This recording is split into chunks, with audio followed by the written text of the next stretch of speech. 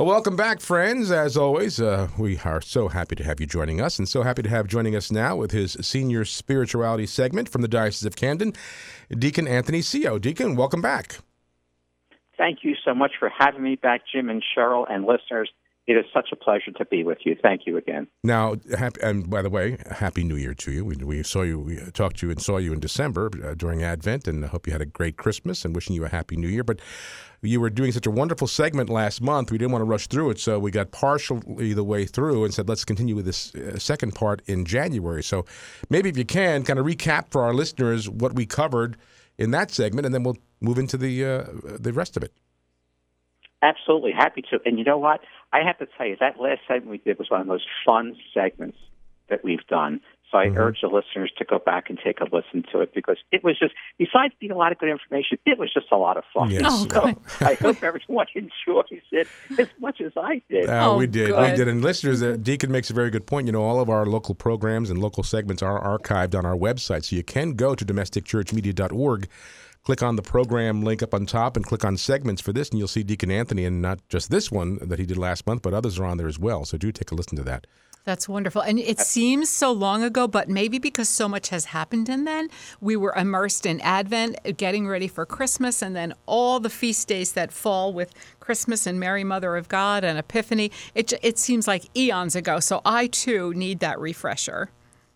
Well, absolutely. And I'll do a very quick refresher. Thank you so much. So what I did in that last segment is I said that I don't usually title my talks, but this one, if I had to give it a title, it would be called "The Work That Jesus Calls Us to Do Does Not Stop Just Because We're Getting Older."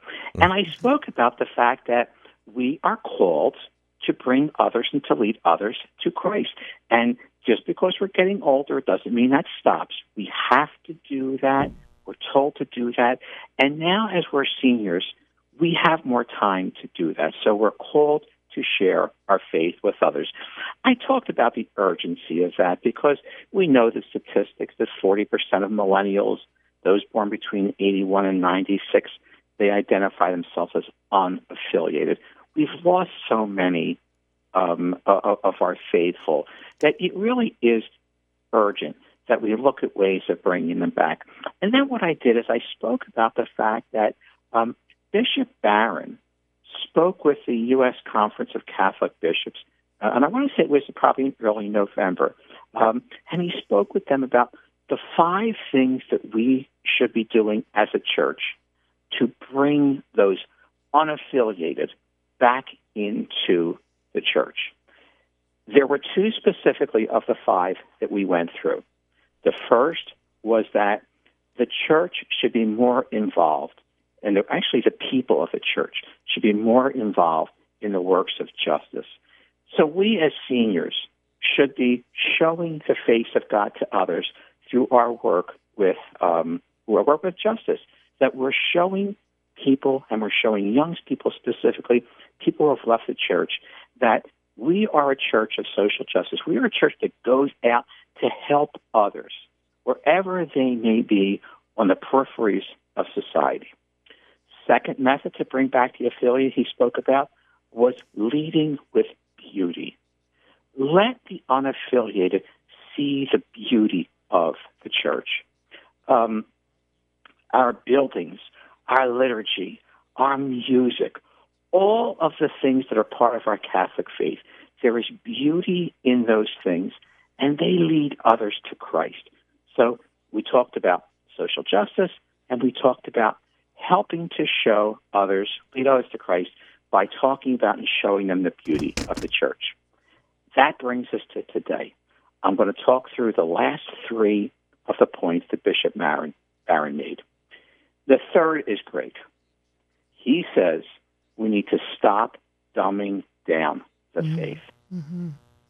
And I have to tell you, my children are in their mid-30s, and we used to laugh because when they came back from religious classes, I would say, go to class, I'd say, "What did you learn?" And they would smile, and they'd say they had a test, and I'd say, "Did you get all the answers?" And I remember my son saying clearly, "Dad, so long as I answer with go to church, love God, I'll get everything right." And I used to say, come on, it's more than that. He said, Dad, I'm not kidding you. As long as I say the answer is go to church and love God, I'm okay. Yeah. That, unfortunately, is what happens. We have not taught this generation, those who are leaving the church, we have not really taught them the importance of our faith from an intelligence standpoint. There is so much about our faith that we can talk about in catechetical formation that can help young people understand. We need to provide good answers to tough questions. We need to have that be a part of their accompaniment. We need to be non-judgmental in our listening and look at the key moments to help teach, but we've got to do it intelligently. And that's what I think we're able to do as seniors. We're able to draw on how we were formed and be able to share the beauty, the history, the love of God, the importance of what we're taught. We can speak about the Bible in a way that's very, very unique and different. We can talk about it in a depth that will resonate with young people. We can answer their questions honestly and deeply because they're smart and they want to know. And as seniors, we are not affected as much by maybe the shortcomings of catechetical education in the last number of years. I think we have a great depth to draw on the intelligence of our faith. That's so true, Deacon. You know, and just if I may interject here for a second, as you're saying that, I'm thinking as well of our children when they were being, and our children went to Catholic school, and a good Catholic school. But I remember when my son, my oldest son, who's now 31 years old, but he was preparing for his first penance, and I was just kind of going over some things with him, and I said, now, did they explain to you the difference between mortal and venial sin? And he said, between what? Yeah. And I literally had to call downtown and speak to someone in the education office, and I said, why my son's preparing for penance, why is he not learning about mortal and venial sin? We don't feel that they're old enough to really commit a mortal sin. So it was really, so I understand that, and it's an excellent point. You know, it's really interesting. There was an article that, and I really hadn't thought about talking about this, Jim, but your comment, I think, is just so appropriate. There was an author, and I think she's a psychologist, psychoanalyst. She wrote an article, and it was just published in the Wall Street Journal, I want to say maybe December 5th or the first week of December. Here's the title of the article. Don't believe in God? Lie to your children. Oh my. What a provocative title. And here's what she says. She talks about, she says, children who attend religious services once a week, who go to church, they score higher on psychological well-being measurements, and they have less risk of mental illness. Because there is something about weekly attendance with church. It's associated with higher rates of volunteering. It's associated with a sense of mission. It's associated with understanding of how to forgive people. There's a lower probability of drug use and early sexual initiation. There is a great correlation between learning of faith, going to church, attending services, becoming a faith-filled person. There is a correlation between that and better mental health. Absolutely. I think that's staggering. Yeah. Yes, absolutely. And it's so true. We had a priest at our parish, God rest his soul, but Father Doherty would say, a river with no boundaries runs wild. Can we not just say that that's our faith, you know? Like if you don't have it and you don't have those tenets and the just law of God, we're just going to do whatever we want, wherever and however and whenever. It's like you don't need a doctorate to understand this concept. Absolutely true, and I think your example is exactly perfect. When there are boundaries, when there are riverbanks, the water flows through forcefully, and it flows through with a purpose. Right. When those banks are gone, you end up with a lazy pool of water. Yep, and just as opposed to this forceful focus and direction. And that's what ends up happening if we don't speak to our children about the true tenets of our faith and explain what's important about it, then we will lose another generation. We as seniors really need to be able to be in the forefront of that. There's something else this particular author said, and this just sticks with me. She said that rejection of religion is a fertilizer for anxiety and depression. Wow. If we don't give our children and the young people a sense of mission and a sense of purpose and a sense of understanding, they have nothing to hold on to. Yeah. And when times get difficult, they can go into depression and anxiety and lose themselves. Right. So this whole point about us being able to stop dumbing down our faith and recognize that young people really are capable of knowing of hearing the truth about our faith and what it means, and that this whole idea of relativism shouldn't have to overtake everything that we do. And we as seniors are in a great position to be able to do this because we've learned our faith properly, and we have the time to dig down deeper and even understand it more as we talk to the young people. So true. The next thing, and I could talk about that one forever, but the fourth one that Bishop Barron speaks of is that every parish needs to become a missionary society.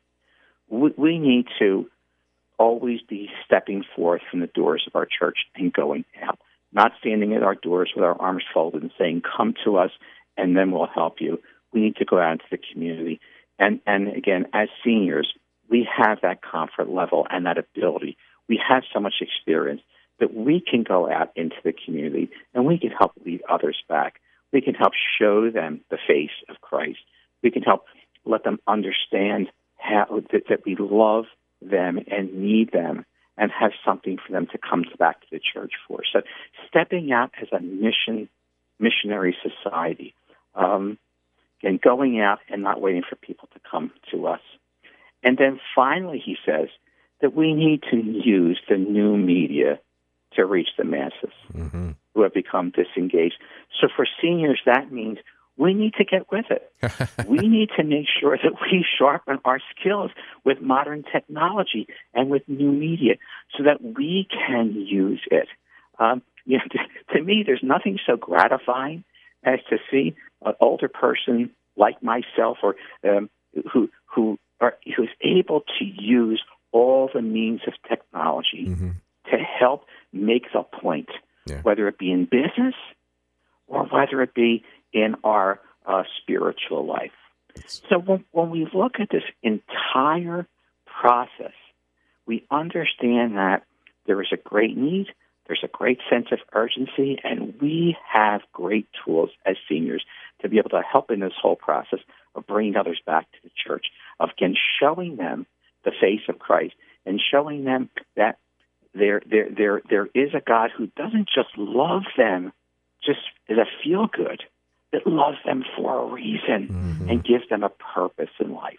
And that's what we're asked to do. Yeah. I just get so excited at the opportunity that we have. But we need to step out of our comfort zone and do those things. That's so true.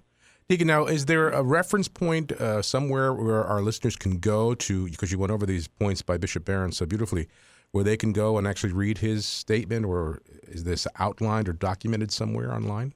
Yes, there is.